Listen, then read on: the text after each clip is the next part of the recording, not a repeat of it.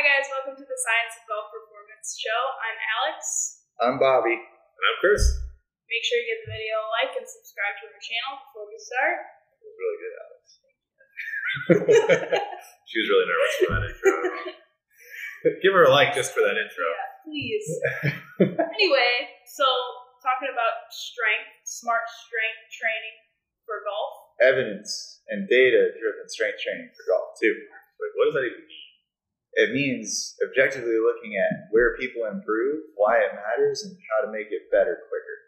Because there is a smart way and there is a not-so-smart way to do it. Lots of not-so-smart ways to do it. Yeah, so I think starting off, kind of go into why would a golfer need strength. I think if we look at your typical golf fitness, workouts, things on social media, that you see a lot of the mobility parts, the balancing aspects, the stability parts, the unilateral movements, one leg, one arm, which all has its place, as we've discussed in other podcasts and shows. But what is really golf? It's a power sport, right? We need to be able to hit the ball hard. We need to be able to control hitting the ball as far as we can. And the base of that power is going to come from strength. Now, I'm not a golfer, and I'm not a golf swing coach, but what I always tell my clients, our members, is that I can indirectly make you so much of a better golfer just from getting you stronger. And I know I'm full confidence saying, like, my golf swing isn't very pretty, but I can get you swinging so much better, so much faster, and increase your golf score by not even giving you a golf club or showing you a golf club. Right, totally. I think one of the big things from my perspective, too, is the stronger you are and the stronger those muscles are, the healthier you're going to be, right? So it's going to protect your joints from wear and tear. It's going to keep you playing for longer. And, two, it's not going to make you tired when you hit hole 18 or hole 19. Yeah. I think the big thing with strength and why it's important, I always describe like it's a layer of armor. Think of if your armor is real thin and somebody shoots an arrow at you, it's made of mesh. It's probably going to go right through. The thicker and the harder that armor is, you're going to survive more arrows. And I think that's in a high volume repetition sport like what golf is, you get a lot of arrows shot at you over the course of the year, of the season if you're competitive, just your lifetime, your 50s, 60s. And I think what happens is we see people who don't have a lot of strength because their armor is really thin and they get shot a lot. Yeah. And so they're injured and go to that person. And I'm sure you're watching this, you have a friend maybe it's you, who has that weekly appointment at the physio or the chiro because they've always got an ache or a pain or something that's going so I think, to me, the importance of strength is that it's your armor as a golfer. But I think, like you guys alluded to, there's so much just bad information especially with social media is the worst place to go. Hopefully the goal is to help you kind of sift through that and talk about what the research and the evidence actually says is helpful. So I think kind of what we need to define first is strength. Like, what is strength? Yeah. So in the simplest terms, strength is your body's ability to move weight, right? So if you're looking purely at strength, like we're talking about this episode, a classic barbell movement, strength is defined by how much weight you can lift with those moves. Really, any movement, it's about your muscles' ability to move weight. And what I think there's a kind of a misconception of which strength is in a golf swing and what power is in a golf swing and mobility. And what is strength not? Let's see. It's not swinging a weight. No. It is not how much can you push while standing on an unstable surface. It's not standing on one foot and rowing. I think that's where in golf we see a lot of misnomers, and where it's like rehab and like strength training had a really ugly baby, and it's not good for anyone. Right. It's like this no man's land of exercise that just gets termed strength or gets termed power. I mean, how many times do you see a post of somebody standing on one foot, pushing something or pulling something with a cable, and we're improving my power in the golf swing? Prove it, because you won't be able to. You're not moving enough weight, so you're not really maximizing force production because you're in an environment where you're having to use so much of your muscle energy to just not fall over. And B, you're you're not moving it fast enough, because I know you can move it faster on 2 feet, which is how we play golf, FYI. So you're not going fast enough to produce speed, and you're not pushing enough load to increase the ability to produce force, which by definition is power. So I think there's a huge misnomer of that. It looks cool, and then it can theorize that, hey, if we can do it on one leg or you can do it on an unstable surface, it's going to be easier on the ground. Well, the data and the research is done. Right. One of the most basic things to think about is the transfer of one activity to the next, right? Like you alluded to, golf is generally played on 2 feet, or at least 2 points of contact with the ground. You're rarely ever standing on one leg. You're rarely standing on a completely unstable, constantly moving surface. Unless you're in the follow-through, because somebody is going to say, well, you stand on the leg on the follow-through. But you're not creating power. Right. That's not the most efficient way to create power. Correct. So making sure that what you're doing, with your precious time in the gym carries over as best as possible to your golf game is probably the most important aspect of it. So what we're always looking for is what's the most efficient exercises and what's the most efficient way to spend my time in the gym, so that when I go to the range, when I go to the course, I know I've made myself better. Why don't we, in an attempt to avoid getting into the emotional arguments of this exercise is better than that exercise, let's talk the bigger picture. What type of exercise, regardless of what you're doing, what's the best type of strength training, call it method or whatever you want to call it? What would you recommend? Yeah, I think there's a few routes we can go down with that, and one that we use and how that's evidence-based to be extremely effective in building strength is a triphasic type approach. With triphasic, we're focusing on time under tension, eccentric load, isometric load, and then conversion to power, concentric. So eccentric, kind of starting with that, we're controlling our negative part of movements, whatever exercise you're doing, elongating that time under tension. So that means Yeah, so example, if we're doing a squat, say we're doing a goblet squat, an eccentric portion of the lift, and there's an eccentric portion in almost every single lift and movement that you do, the downward portion of that lift going down into the squat is going to be your eccentric portion of that lift. So really maximizing that part, that portion of the movement by going slow down, feeling that tension in the muscles. You're putting a lot more stress on the muscle, less on the joint by doing that. It's helping us elongate the muscle and create that muscle's ability to produce more force when we come up from that squat. So that's 1/3 of the triphasic. But triphasic wasn't the best for everyone, and obviously this triphasic is very well researched. We looked at it, I guess specifically. I guess I should let you speak to that since you're the research guy. But yeah, so we looked at, is this better for our developing junior athletes, or is that approach better for our older adult athletes? And what we found was that actually our older adult athletes responded to the type of training that Alex is talking about the best. Forcing someone to control that range of motion from a physical therapy side of things that can also help elongate the muscles. So talking about efficiency, right? If you're trying to get more range of motion and get stronger, this is a perfect way to do it.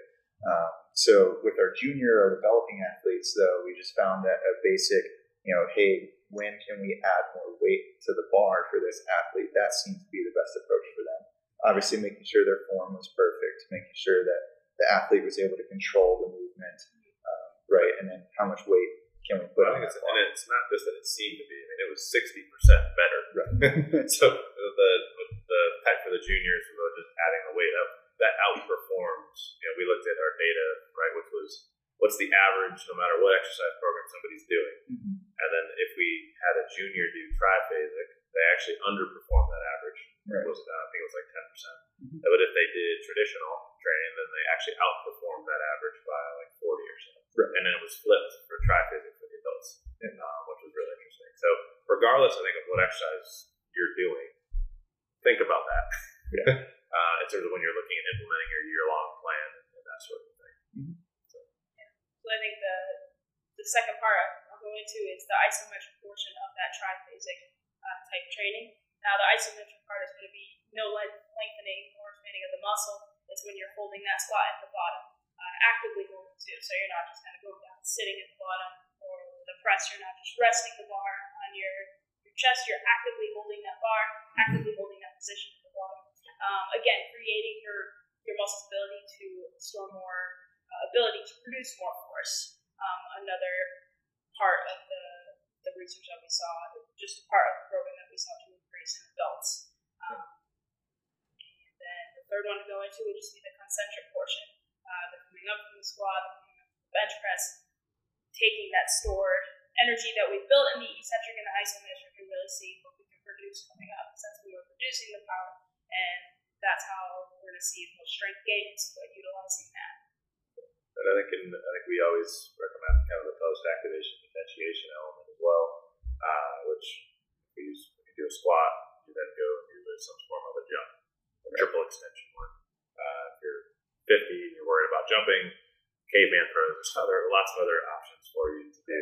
And we talked about those in a separate episode. So. Yes, exactly. Go look at the caveman throw if you're interested in that. Yeah, and I think also, then looking at, I guess, the plyometric or the medicine ball, I guess would be a better one.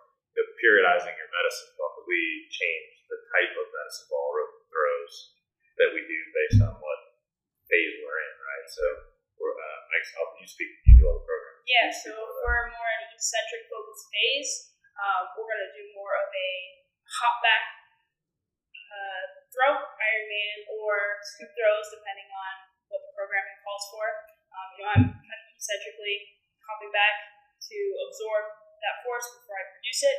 If we're in more of an isometric phase, we're going to do a static scoop throw or a static Ironman, and then step into the concentric phase. So we're getting a little more force going into it.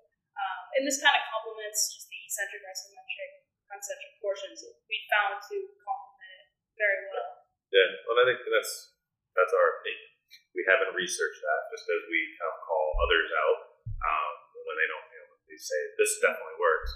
That's our guess at this point, educated guess. But that's one of the things I think we're going to be looking at is kind of, does it really or not?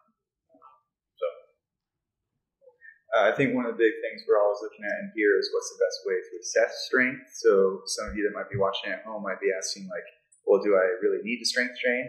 If you're not strength training already, the answer would be yes, right? I think we could agree on that.